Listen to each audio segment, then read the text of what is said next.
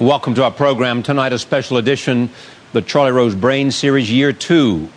In our 8th episode, we consider Parkinson's disease and Huntington's disease. This is a profound insight, which allows us to think that there may be a unifying theme connecting these disorders and perhaps allowing us to get a completely new therapeutic approach to this. That if we could solve any one of them in a fundamental way, we would revolutionize neurology. Episode 8 of the Charlie Rose Brain Series 2, underwritten by the Simons Foundation. The Charlie Rose Brain Series is about the most exciting scientific journey of our time, understanding the brain. The series is made possible by a grant from the Simons Foundation. Their mission is to advance the frontiers of research in the basic sciences and mathematics.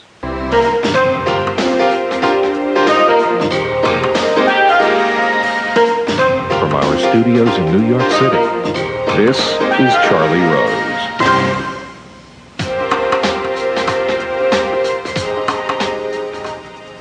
Tonight we continue our exploration into our magnificent brain with a look at disorders of movement.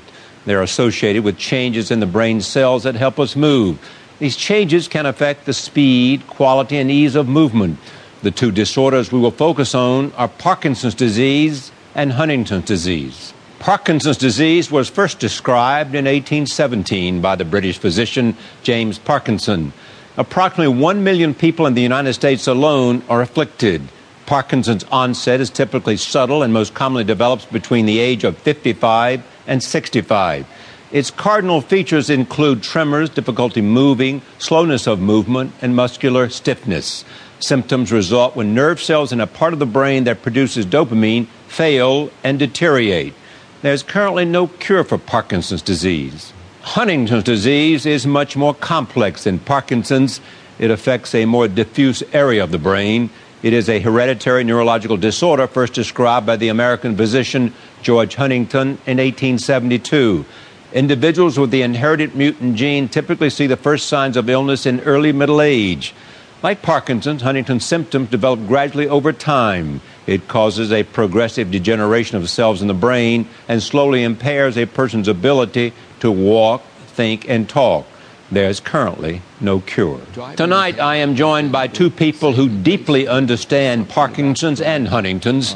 Sam Posey is a retired race car driver and a television commentator for ABC Sports. He has had Parkinson's disease for 18 years.